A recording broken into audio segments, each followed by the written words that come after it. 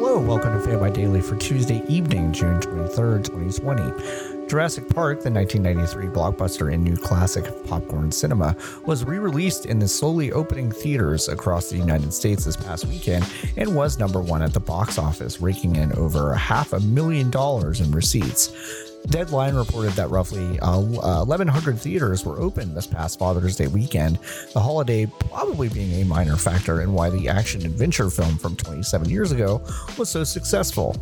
More theaters, some with mask requirements and others without, will be opening up in mid-July to pave the way for new summer releases like Wonder Woman 1984 and Christopher Nolan's Tenet.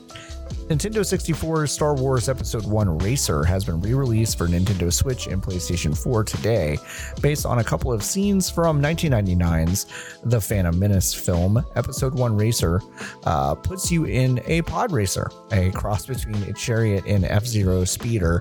The game was a bit light on content at release and hasn't received major upgrades, but there are a lot of courses to race on in single and multiplayer modes.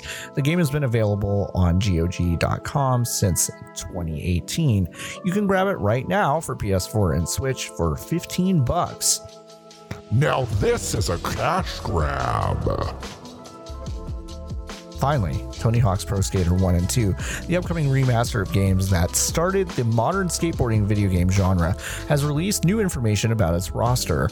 We already knew the original roster was in the game with their modern looks and ages, which rules. In addition to the OGs are a roster of new major skaters on the scene, including Lizzie Armanto, Letitia Buffoni, Nyjah Houston, and Riley Hawk.